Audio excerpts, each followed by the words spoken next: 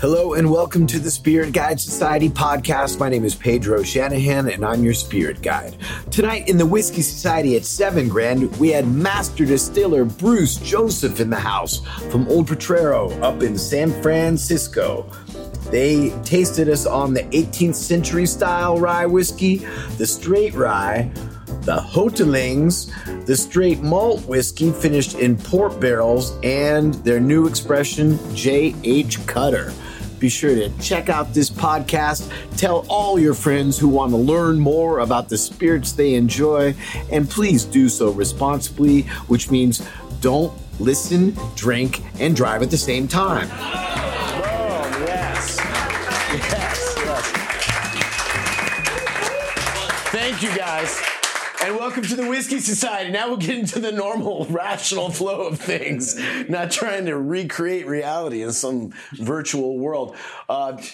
We've got Hotaling's Distillery in the house tonight. If you guys are not familiar with this brand, the Old Potrero line is an incredible line of spirits, and it's totally unusual. They're really trying to reinvigorate kind of an old world style of production. But let's give it up for Mr. Bruce Joseph from Hotaling's Distillery. Come over here, Bruce. Over here? Yeah, we're going to be on YouTube too. Oh, good. So do you know any physical comedy? Can we do some pratfalls or something? You can give me a noogie if you want. But tell us about your line. You guys are not only we're going to taste through some of the Old Potrero stuff tonight, but we're also going to taste this new whiskey that you guys have just launched, right? Mm-hmm. Yeah. But give us a little history. Let's back it up a little bit. How long has Old Potrero been out? And you guys are kind of pioneers in the whole craft distilling world, right? Yes. And have you been the master distiller from the beginning, or when did you start with the Well, I company? started distilling when we started distilling, but Fritz Maytag, who's the owner of Anchor, he was the owner, president, master brewer, master distiller. But I worked for Fritz.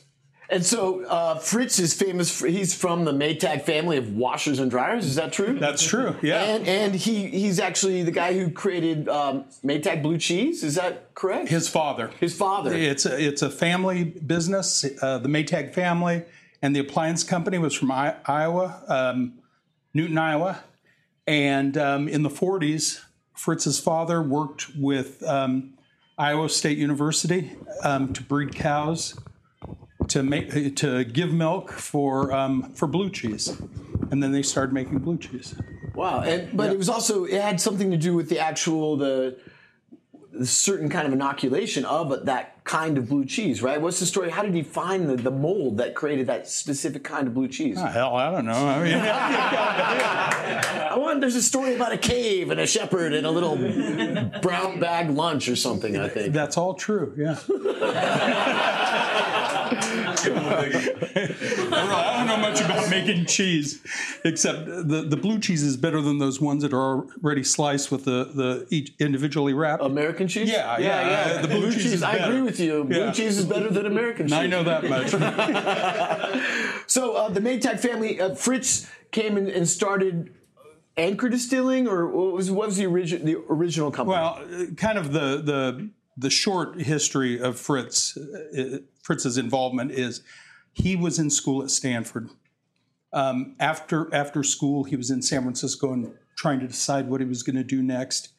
At Stanford, there was a kind of a student bar where it was one of the few draft accounts for Anchor Steam beer. And Anchor Steam at that time in the 60s was a tiny brewery, really down on its luck.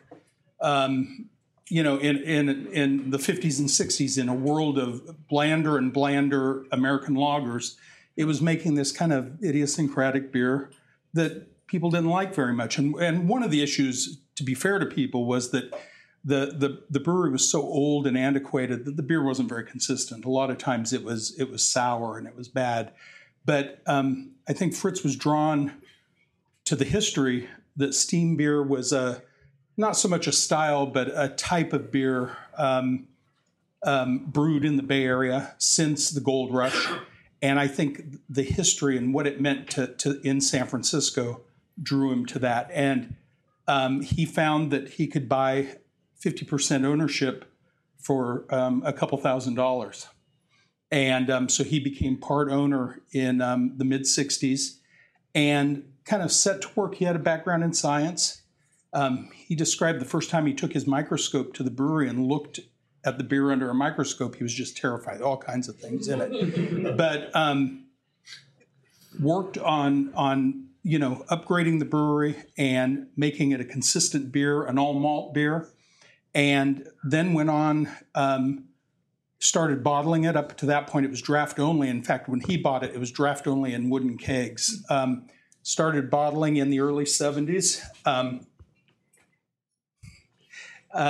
And then started adding other beers. And I don't know if people are familiar with the number of firsts that Anchor came up with, but Anchor Porter in the early 70s.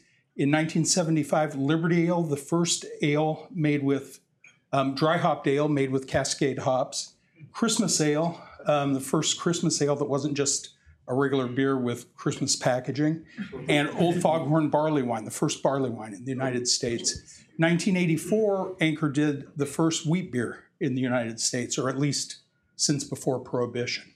So, wow, that's a lot of firsts. Yeah, he really, I think it's fair to call Fritz the person that started the whole craft beer thing.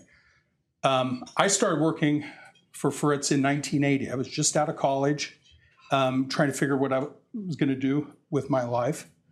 And was lucky enough to kind of stumble into a job there. And when I went to work at Anchor, there were 13 people there. And through the 80s, Fritz was always talking about, kind of an interest in making rye whiskey. And I think, again, there are two things that appealed to him was the history of rye whiskey in the United States. And the other thing that always appealed to Fritz is he liked to do something that no one else was doing at the time. And for those of you who are old enough, maybe a couple of us. I'm old enough. Yeah, I know. That in the 80s and 90s, no one cared about rye whiskey. I think when we started distilling in the Bay Area, I think you could get Old Overhold, Jim Beam rye, and maybe Wild Turkey rye. I can't think of any others. Mm-hmm. So those two things really appealed to him. And so that was the motivation. We ended up doing gin and we do other products now.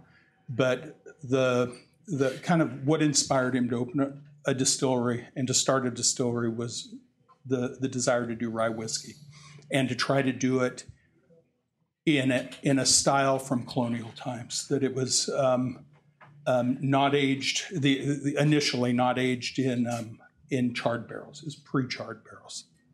Wow, that's really, really interesting. So, and now you guys, all these years later, you are making more aged products, right? Yes. Yeah, of course. The first bottling was aged. It was a very young whiskey. Another kind of dream he had is he wanted to start the distillery, make whiskey and bottle it and release it without anyone knowing we had a distillery. And so that kind of maybe cut down on our aging time for the first bottling was a very, very young whiskey. And we were brewers. And that's a hard transition. You're used to, you brew it and about a month later you're drinking it, and we were pretty impatient. I remember like at about 4 months we thought, hell, it tastes like whiskey to me. Let's bottle it. But to put that into a historical reference, like that's the way that old world whiskey would have been. They weren't aging whiskey 200 years ago with the point of aging it. It was just as much time as it took to get from one place to another. That was the age of the whiskey. It was a container. Yeah. And I don't think that, just from what I've read, I don't think there was an expectation in the United States that if you as a consumer bought whiskey, that it would be aged at all until after the Civil War. So it's like the later 1800s when, aged whiskey became, a thing. Right on. So what's the first mark on our little journey this evening? All right. The first one is what we called 18th century style whiskey. This is 100% malted rye. Thanks. Aged 2.5 to 3 years in new toasted oak barrels. Okay, can you speak a little bit to that? So most of the whiskey that we've had in our life is usually, if you're drinking bourbon, it's a charred oak barrel that's being used for the first time. If it's Irish or Scotch, it's usually a used bourbon cask. Most of the spirits you've probably had in your life have been stored in a used bourbon cask. But what does toasting bring to a flavor profile as opposed to charred oak? Well, I always thought that in a way it almost highlights the rye more. It's more out front. The overall experience is kind of brighter, and I think some of the like the kind of the fruitiness and the grassiness is more up front than in a charred barrel. So it lets the distillate kind of stand out more. Yeah. So when you char a barrel, that layer of char, you're bringing the caramelized sugar of the white oak tree into the whiskey, but you're also providing a little bit of a filter, like as the whiskey expands into the wood and out again through the temperature fluctuations in whatever rack house or however you're storing a whiskey, it's kind of polishing that whiskey. It's filtering it. The charcoal serves as a filter and kind of smooths out the whiskey over time. That char layer is just like a kind of crude charcoal filter. Yeah. And charcoal filters remove impurities, and so it is. I always think of the charred barrel is rounder and is deeper, and where this is to me is like higher notes. And so to make a barrel, you have to heat up the staves in order to bend them to actually make the barrel. So you have to toast it at least. And in the toasting process, even without charring it, you are drawing the sap toward the source of the heat. So you are going to pull some of those vanillins and things that are naturally occurring in a white oak barrel closer to where the whiskey is going to be stored. So it is going to sweeten up somewhat, I would think. Yeah.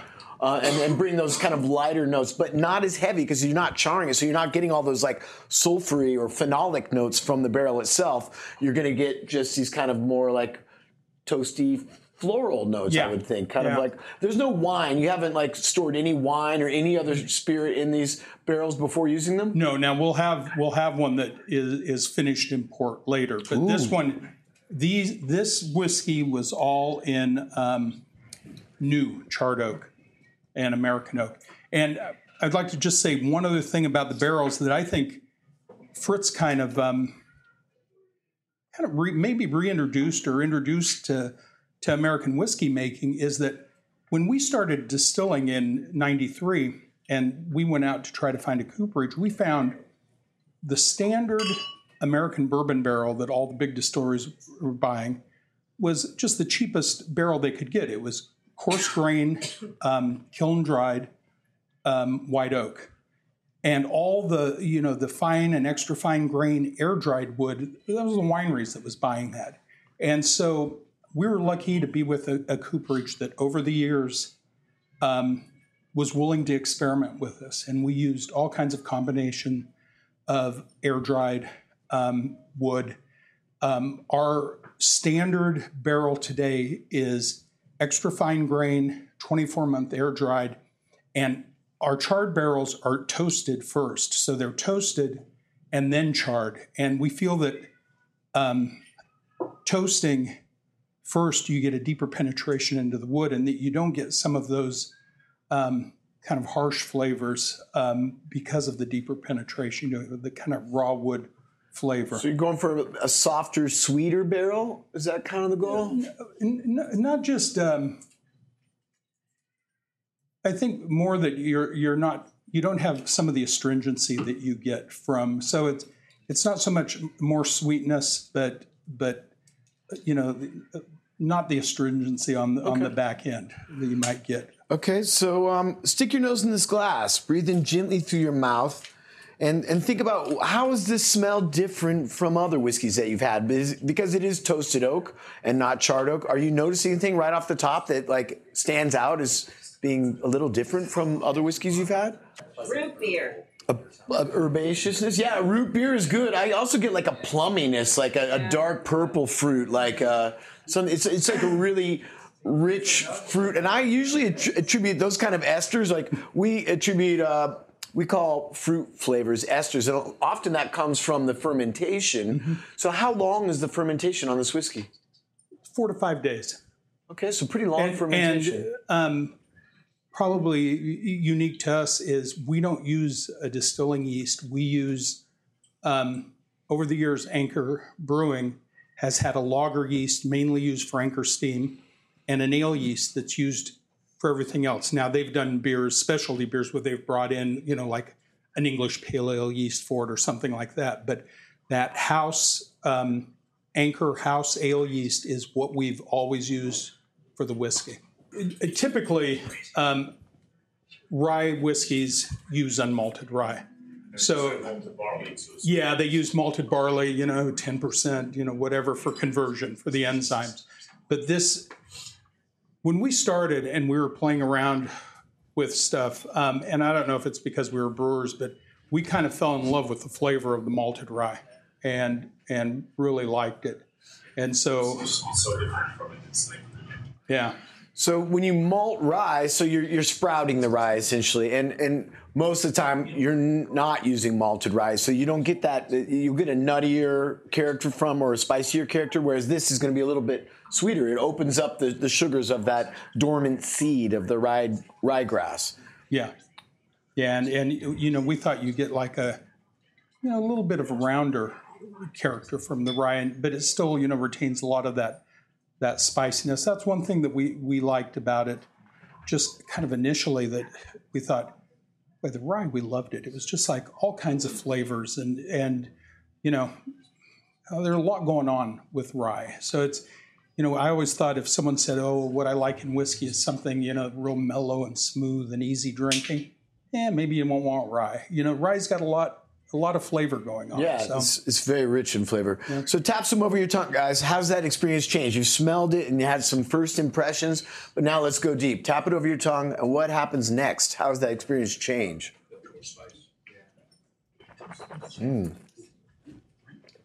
Pow. It's like if someone took a little melon scoop and just put some activated charcoal on it or something. Oh, nice. Kind of getting that melon, charcoal, flavor on it. Mm-hmm. ginger snaps. Ginger snaps? It's beautiful. It's really fruity. It's nice. Mm-hmm. And I'm getting there's a distinct wood taste though on the finish. I like, and it's not that charred oak. It's just straight oak. I just get this nice. It's just straight oak on the end. It's really nice. It's very dry. Yeah, it's drying at the finish. So what's the proof on this? This is 102.4. 102.4. Great way. So you guys are probably already feeling better about life, yeah? It's that easy. Just got to start off with the 100 proof stuff. Oh, hell yeah. It's closer to Friday already. Huh? So it's not every day that we get to have a master distiller in the house, and it's kind of a big deal. So your day-to-day work, how often are you actually doing barrel samples as a master distiller? Like, how much whiskey do you taste every day? I don't taste every day. No? No. Do you smell every day? Kind of a formal tasting. And kind of, over the years we've kind of tried to develop more controlled setting. And we recognize that, day to day, everyone changes, you feel different. There's some days that, I've tasted something, oh God, that's horrible. And then the next day I'll love it, and so we try to do a more controlled thing. So a couple times a week, and, we try to set a time. We've really found over the years that you can pick up a lot more, late morning. We usually try to taste 10:30. Okay. Before you've eaten lunch and gotten really deep. No, it's times that we've done it in the afternoon that I don't know. Sometimes it just seems like a jumble that you can't really pick out things. You feel like just have an uneducated taster sometimes with that. The other thing that we used to do that Fritz insisted that we do, he'd always say, when we were trying stuff, he'd say, take 50 milliliters home, sit in your easy chair if it's in the winter in front of the fireplace, and he said, drink it there. We're standing in a lab drinking. He said, go drink it like you would at home, which is, I think, a good point. That's a great point for sure. That you can be almost too clinical about it sometimes. That you should also you try to do that because you're looking for a lot of times you're looking for mistakes that you might have made, and that sometimes you should look at what's right about it instead of trying to pick out what's wrong. Focus on the positive, baby. And I didn't make that up. I got that from the beer writer Michael Jackson. He was brilliant. I judged for a number of years at the Great American Beer Festival in my brewing career, and I was judging once with him, and there was a brewmaster from Anheuser-Busch and a brewmaster from Miller. They were both trashing this beer, and he stopped me and said, "The problem with you is all you care about is what's wrong with the beer. How about what's right with this beer?" And I thought, that's a good point. That's right. You should take it easy and enjoy it, Yeah, well, that's a good, let's toast to that. Let's look for the positive things in life, right? Cheers to you guys. Here's to Michael Jackson. Yeah, cheers. So, Bruce, when you guys go to bottle the 18th century style, what's about the batch size that you're bottling every day? How many barrels go into a bottling batch? Well, we're kind of, not very many. Usually like 12. Wow. And that's kind of dictated by equipment that we have. So how big's your still? Well, we have one wash still and two spirit stills. Our one wash still is fairly new. It's 1,500 liters. We have a 700 liter spirit still and a 250 liter spirit still. Wow, those are small stills. Yes. Really small stills. So you guys were very much ahead of the curve in terms of the craft distilling boom that's currently happening in America. You guys were on board like 20 years ago. Yeah, it was 25 years ago that we started distilling. We released our first whiskey in January of '96. And I think when we released the first Old Potrero, it was the only fully pot distilled whiskey in the United States. Wow. That's amazing. So most of the American whiskey that we experience involves a column still, which is a continuously running still. And then they use a pot still to kind of add flavor to their column still distillate. But you guys aren't, at that time, you weren't using a column still at all. It was all pot still. No column still. No column stills. It's all double distilled in copper pot stills. That is awesome. Yeah. So... Yeah, cheers to that. We got Maurice Chevalier in the house tonight. He gets very excited at times. We're going to have Maurice. If you haven't been in the Whiskey Society for a long time, Maurice will be back before the end of the year. He always likes to do the last Whiskey Society of the year, and he brings in some incredibly special marks. So I'm just teasing you now. I'm just causing jealousy and rage. Now back to Bruce. Yes, back to Bruce. So Bruce. Which one's this? That was the second one. Yeah, what is the second one? And this is, now we're getting into the... Straight rye. This is the straight rye. So how is this different from the 18th century style? Well, this again is 100% malted rye, but this is aged 4.5 to 5 years in a new charred oak barrel. So it meets the U.S. definition of straight rye whiskey. Excellent. So 51% rye, but what's the actual mash bill? It's 100% malted rye. How is that possible? How can you make a whiskey out of 100% malted rye? That's the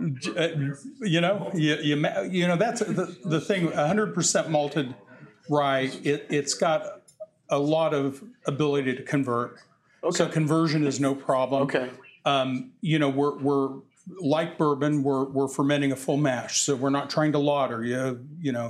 I don't think on any kind of scale you could run off the liquid from a rye mash. It's just too kind of viscous, too and gluey. Sticky. Yeah.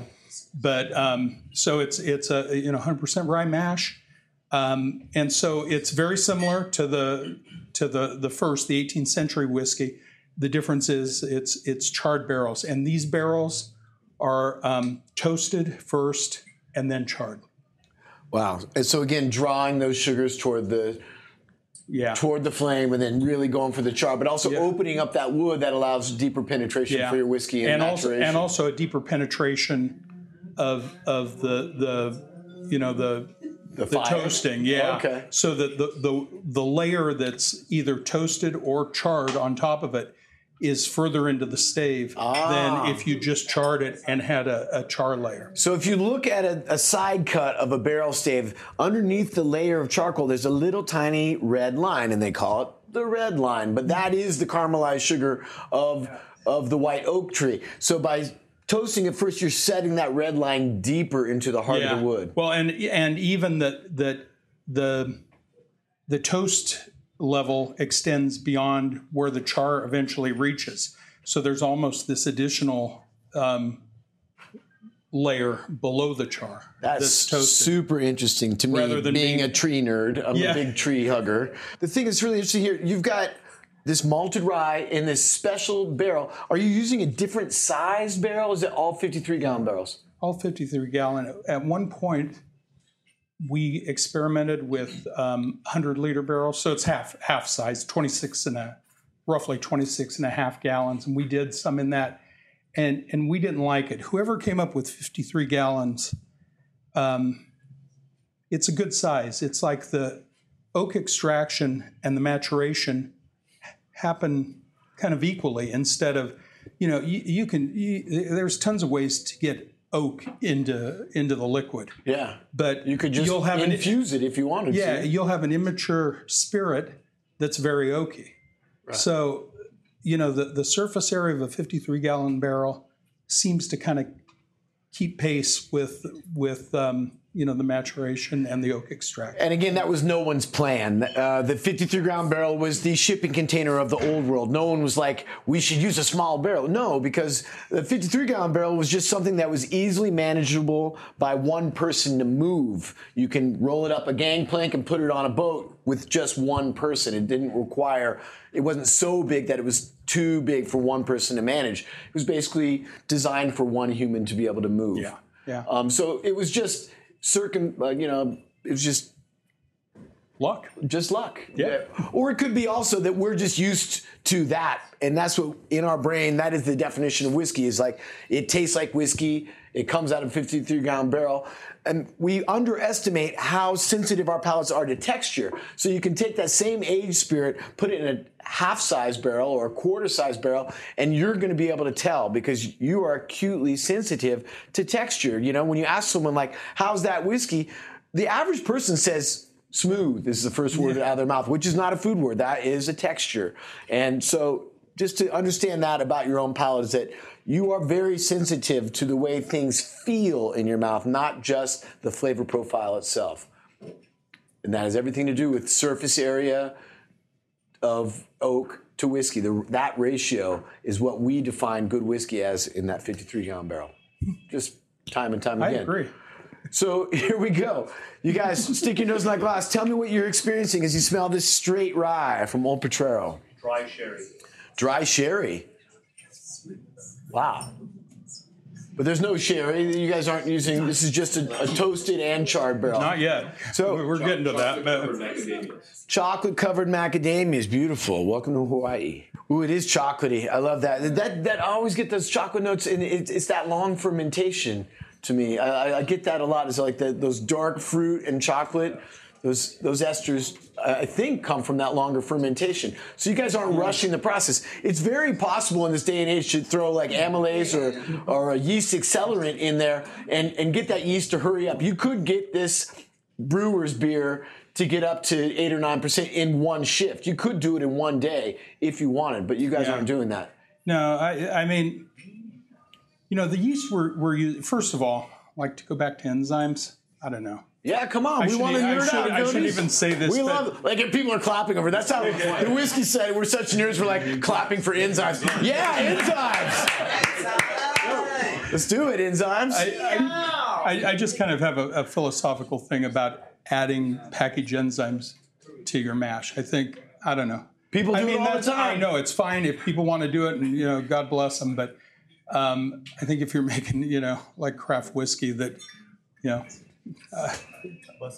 I think God made malt to be the enzymes. That's right. That's right. All right. That's good. So tap this over your tongue, guys. What do you think of this straight rye? Tell me about your food words here. Come on now. It's like peanut brittle. Peanut brittle? And marshmallow. Nice. Pound candy. Ooh, graham cracker too. I'm getting like graham cracker and chocolate. It's almost like s'mores. And the way the texture disperses on your tongue is so odd. It's almost like it's not completely one note. It's like hitting my palate in different regions every single time. Oh, yeah, it's very complex. Yeah. And I attribute that to that long fermentation and that double toasted and charred barrel. It's something you're adding a lot of complexity in here. And I think, the thing about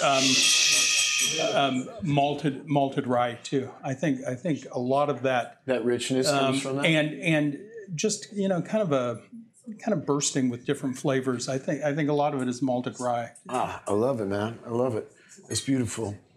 So now, were you the master distiller? When did you become master distiller? And because we've established the fact that you guys were kind of like way out in front of the curve in terms of that craft distilling movement. But how long have you actually been doing it? And was it kind of accidental moving from the brewing side of things into the distillation? No. Fritz asked me if I would be interested, and he didn't want to go out and. Fritz, he had this attitude that I saw right away when I started working there that kind of drew me to want to work there. That there was this feeling that they could, we can do whatever we want. We can, if we want to do something, we can figure out how to do it. And when he started, the distillery, he didn't want to go out and hire, like a master distiller. He wanted, that we would do it ourselves. That's cool. And, as brewers, the mashing and the fermentation, that part, we know what we're doing with that. But the distilling was new to us, and there wasn't that information out there in the early 90s that's out there now to, kind of resources for small distillers. And we just... I might have already said it, but we had a huge advantage in that we weren't going to go under if we didn't have a product out by a certain time, that the brewery was supporting what we were doing. And so we made a lot of stuff and threw it away. And we didn't want to start putting stuff into barrels until we thought the new spirit was, good enough. Barrels are expensive. And so we took our time, and one thing that we did is, trying to develop cut points is we got our distributor sent us a pallet of empty bud quart bottles with screw caps, and we would do distillations, and every quart that came off the still, heads and everything, we would collect it and label it and then set it aside, and then we would go back and taste every quart throughout the distillation to see what was happening. So a lot of drinking heads. Yeah. Some of it wasn't very good, right? Like you were hungover. Some of it you could just smell it and like think, not. We don't need to put that in your mouth.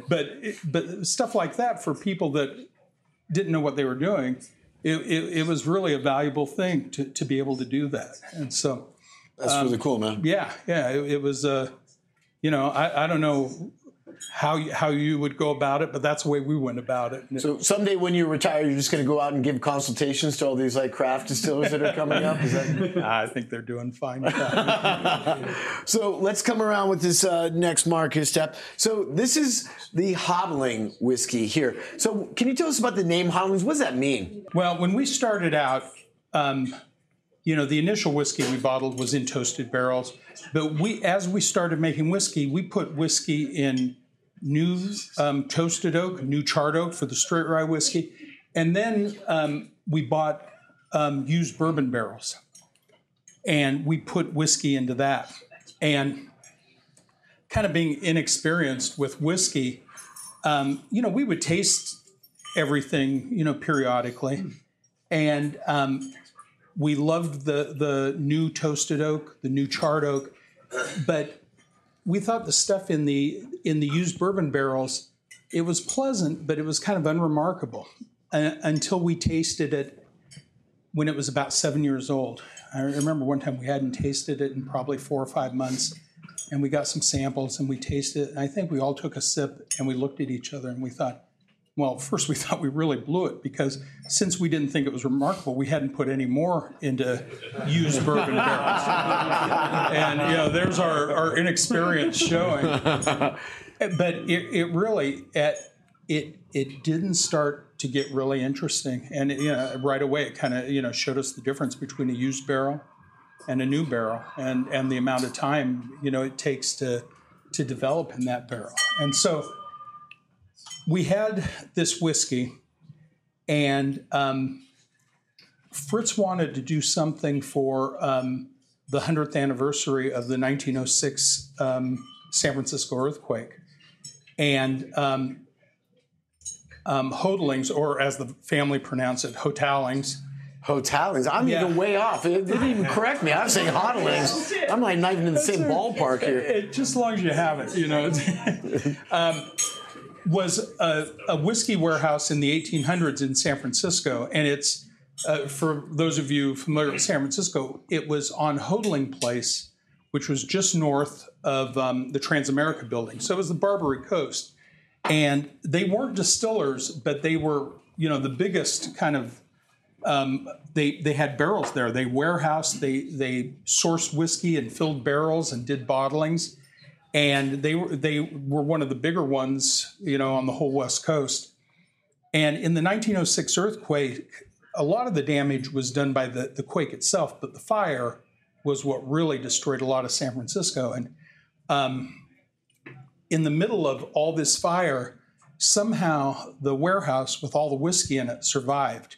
And they said it was a pretty valiant effort by quite a bit of, I think the Navy and some other people to run a hose from the bay to save the whiskey warehouse.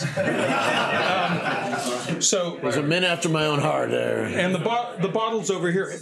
So after the fire and the earthquake, a lot of the newspapers in the United States said that the earthquake, San Francisco at the time with the Barbary Coast and everything, is a pretty wild town, a lot of vice. And a lot of the newspapers around the country were suggesting that it was God's retribution for San Francisco's wild ways. They have no idea what they're talking about. Yeah. So this guy who's a journalist, Stanford grad, Charles K. Field, he wrote at the time, "If, as they say, God spanked the town for being over frisky, why did he burn the churches down and save Hotaling's whiskey?" So true poetry. Fritz, this is kind of typical of something Fritz would find to and so we released it on the 100th anniversary of the earthquake. Wow. And now when we do it, we released it every year from an 11-year-old from that original batch of whiskey. Once a year on the anniversary of the earthquake, we would release a small bottling. And we ran out after 18 years. It was 18 years old.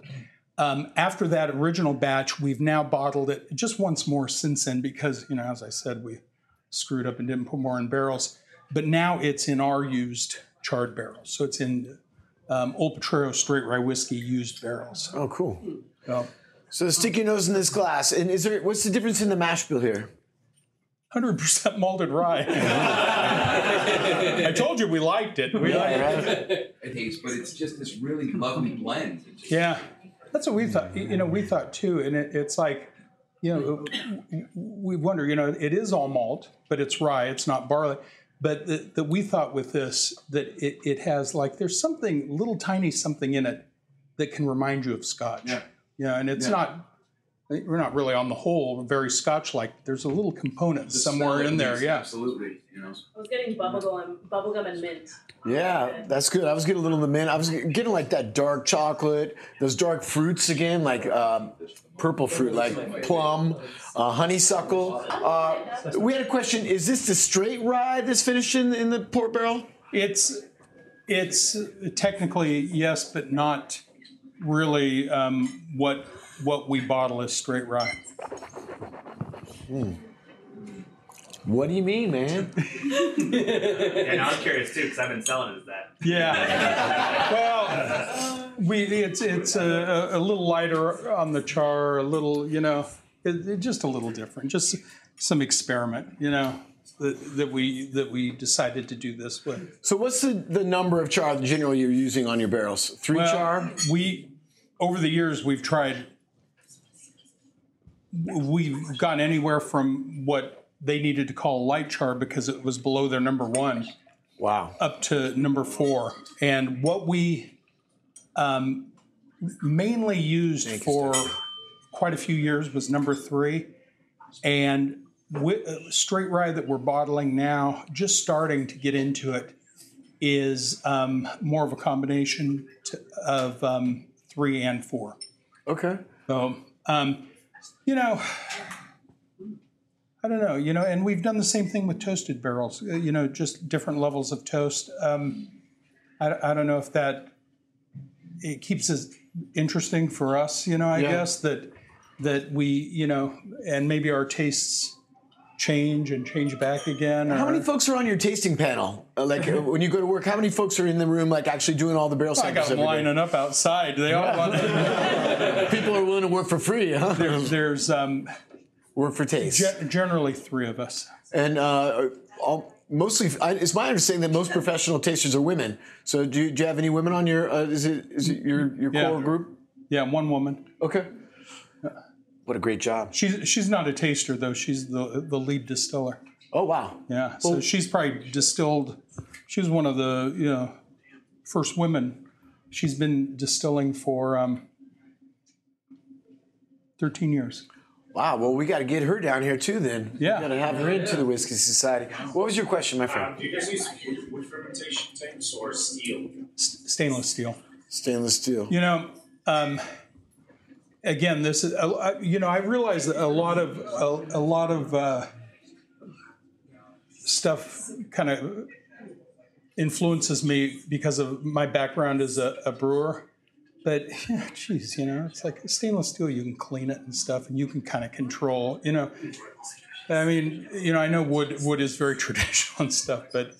No, I don't know. We use stainless steel. But. I mean, yeah, in the old world, they didn't have stainless steel. Yeah. They probably would have used it. But the other thing is that by using wood it's very porous, and it allows like a hiding spot for all those microbes and bacterium and other things that might want to compete with the yeast. That being said, sometimes the confluence of those different bacterium working in adverse, against the yeast. Will create different flavors too. And like there's tons of old scotches that they use old wood fermentation vats, and you could bet that a lot of the funkiness is coming from those wood vats. And the other thing though is we don't use like unitanks. We use round open fermenters. So they're fairly shallow. So if you've been to, some bourbon distillers, they have pretty, big open stainless, and so it's similar in shape to that. So this is it. Here's the straight rye with some barrel experimentation, but finished in a port barrel. What are you guys getting as you smell this whiskey? Black currant liqueur would be a Chambord. Chambord. Figs? I get that. That's good. I get honey too. It's really, really sweet on the nose. What was that? Cherry? Cherry. Nice. What's the aging before and then the finish? What are the 2 different times? The initial aging was a little over 3 years. In the port barrel, this particular one was I think about 10 months or so. We're still we're new to finishing in other barrels, and one thing that we found difficult so far as a small distillery is to get kind of a consistent supply of port barrels. We've had some now. Fritz Maytag has owned a vineyard since the 60s in Napa, and he had a winery across the street from Anchor from 2000 to 2010, and he grows all the port varieties and he makes port. But when he sold Anchor in 2010, he kind of got out of the winemaking thing. He wanted to retire. I think his wife wanted him to retire too. And when we've managed to get some of his port barrels, they were really good. And of course, we were getting them. They were freshly dumped. he called me and said that they were going to bottle it. And so I was there and took the barrels right then. It's a huge difference between barrels that are, like steam cleaned and go to a broker and sit around for a long time. So, the jury's kind of out on how long we would finish it in a barrel. But we did this for the first time last year. We did port barrels. We did French oak Cabernet, American oak Cabernet, American oak Chardonnay, and then we did one that, it was a beer barrel. It was a stout barrel. But before that, it was one of our straight rye whiskey barrels, and then we aged apple brandy in it, and then we gave it to Anchor Brewing, and they aged a pretty high gravity stout in it for a year. That's awesome. And then we took it back. So the barrels were about, about 14, 15 years old, and we took it back and we finished Old Potrero in that stout barrel. So that's a one-time thing. We're never going to duplicate those barrels, I don't think. No. Well, I'm not. I'm going to be around for it, but maybe I will be. I don't know. You're doing fine, Bruce. You're doing fine. You look great. Yeah. Keep hitting that gym. All right. Yeah. This is I'm getting a lot of like that cherry and honey. Definitely like cherry and honey right on the nose. Tap it over your tongue. Now, how's that experience finish? What else? What else? Like grappa. Grapes. Absolutely. Maraschino. Okay. Yeah. Have you ever had the candy where it's like a cherry and then it has like a weird like syrupy liqueur and it's covered in chocolate? They're like little chocolate cordials. Yeah, but they're like there's like a cherry in the middle. Yeah. Maraschino cherry with like syrup. Yeah. And chocolate. Yeah, chocolate covered cherries. Yeah. Yeah, but it's got like a liqueur in it too.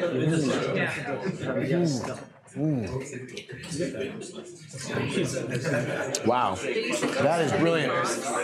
That is amazing. Yeah, and one thing that we thought with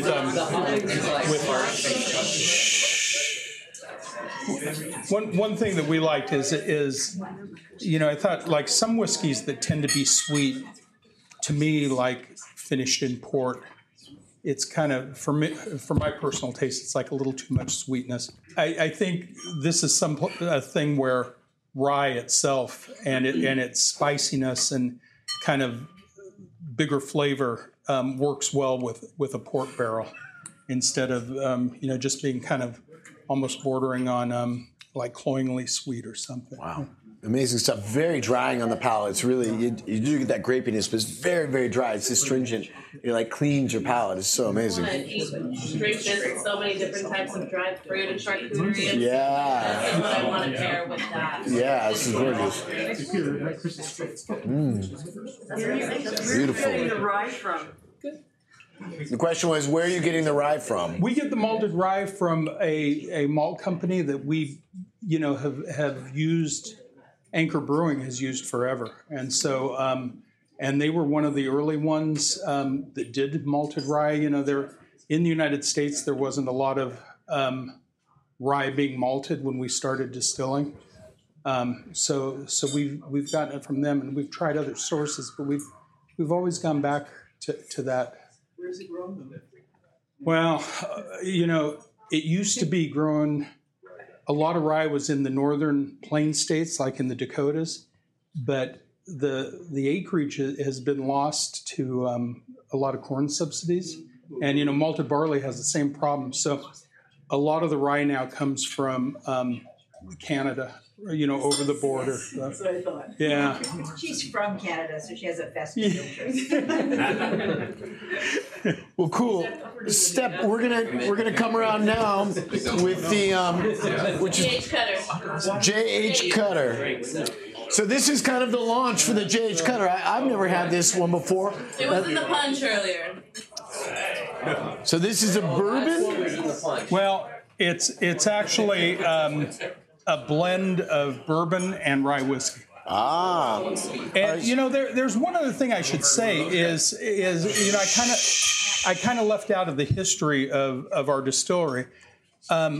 We were Anchor Distilling. In 2010, Fritz Maytag sold Anchor Brewing and Distilling to two main individuals. They had other people involved. And last August, they sold the brewery, Anchor Brewing, to Sapporo. So Sapporo owns Anchor Brewing, but they retained the distillery. Part of the Japanese beer? Mm-hmm. Yes. Part of the terms of the sale were that the brewery kept the Anchor name and we had to change our name. And that's where Hotaling and Company came from. And it was the name of our whiskey, and it was the old San Francisco Whiskey Warehouse. So the distillery became a separate company from the brewery. We're still in the same building. As of the sale was final last August 31st. We have until August 31st of 2020 to move to a different location. And so so now we're just an independent company, just a distillery, and hopefully getting close on finding another location in San Francisco. We want to stay in the city. Yeah, Hunter's Point. Come on. Yeah. This whiskey is really a big departure for us because, because we've always had, really limited production and not a very big supply of whiskey. We decided to try to do something different for us. This is part sourced whiskey and part our whiskey. We had an arrangement with Kentucky Bourbon Distillers, with Willett, of their distillate once they started distilling again. Which is only recently. Yeah, it's been 5.5 years or so. And so, and this was our first bottling of this about 5 months ago. This is 73% Kentucky Bourbon Distillers bourbon, 17% Old Potrero, and 10% Old Potrero finished in port barrels. Oh, so wow. it's 27%. And what we were trying to do is something that was, maybe a little more accessible than some of the other Old Potreros. Yeah. But yet I wanted it to still have the character of Old Potrero. And I kind of liked that, kind of that small port finished component in it.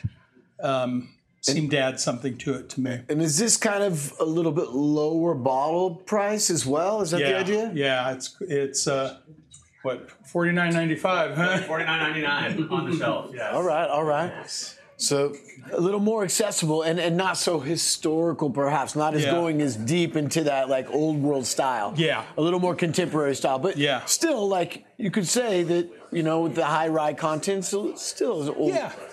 Old style. Yeah, it's definitely. I'll ask Jonathan in a minute to give us the prices on the full line. But stick your nose in the glass, guys. Tell me about this JH Cutter. You probably never had it before. I've never had this one before. This is basically our little LA launch here. So you're some of the first folks in LA to be able to taste this. So what is your experience? Come on. Like after it rains and like the soil smells kind of sweet. Yeah, petrichor. Yeah. It tastes meadowy, right?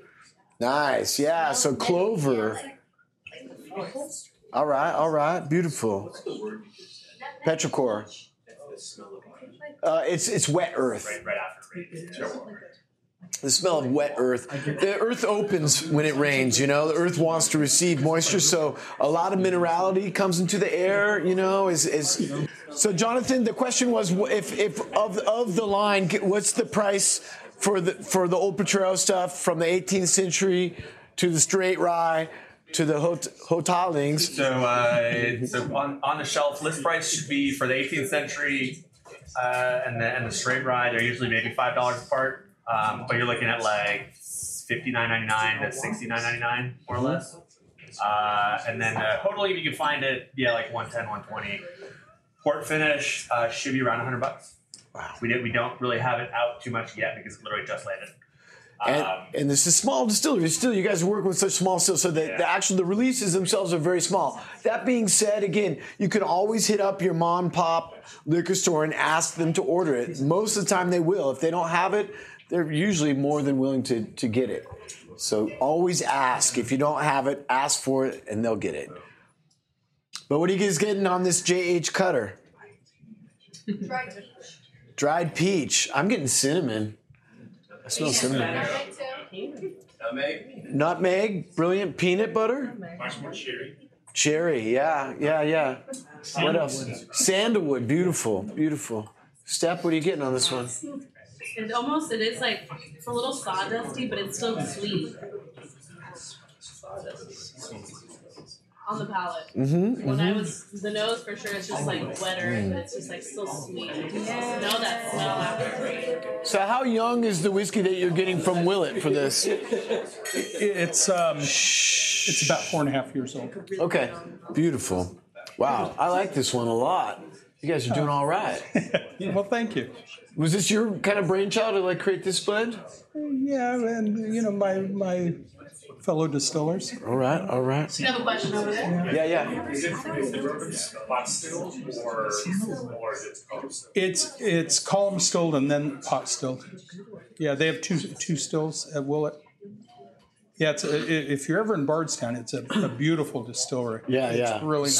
Small. And they were out of production for years and years. So a lot of the Willett that you may be familiar with was actually sourced. They only recently, in the last 6 years, started distilling again. I think they closed down in 1984. And so they were dormant for a long time. But the Willett family was very well known in Kentucky and still had a lot of old contracts, like old source contracts with a lot of distillers, so they were still able to keep the Willett line going, even though they weren't making themselves. And I think they operated as a bottler during that time. Oh yeah, that's too. what I'm saying. They were private labeling that whole time. So a lot of what Willett has been famous for was sourced whiskey, but now they're back in the game. So look for some very exciting whiskeys come from Willett in the coming years for sure. And it's if you're in Bardstown, I thought it's nice because it is on a little smaller scale than some of them, So, and it's probably not as slick of an experience as some others, but it's a nice place. Yeah, right on.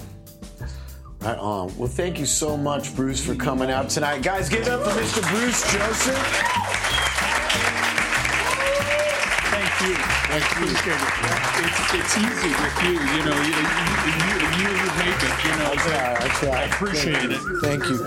Yeah, it's a really great experience. Anytime we can have a master distiller in the house, it's a big deal, and we really appreciate your knowledge. Thanks for taking the time out. Thank you for listening to the podcast. If you like what you heard, please head over to Apple Podcasts and give us a 5-star rating and review. The Spirit Guide Society is a Spirit Adventures production in association with Bitten from the Apple Productions. Special thanks to Tone Mesa for their post-production and audio services. This show is produced by Andrew Apple and me, Pedro Shanahan. Executive producer, Andrew Abrahamson. Be sure to like us on Facebook and follow us on Twitter and Instagram at Spirit Guide SOC. We'll be there to answer any questions you have, share what we're drinking, and more. And if you're still thirsty, you can always find more episodes of the show wherever you get your podcasts. Be sure to always drink responsibly. That means don't drink to forget. Drink to remember.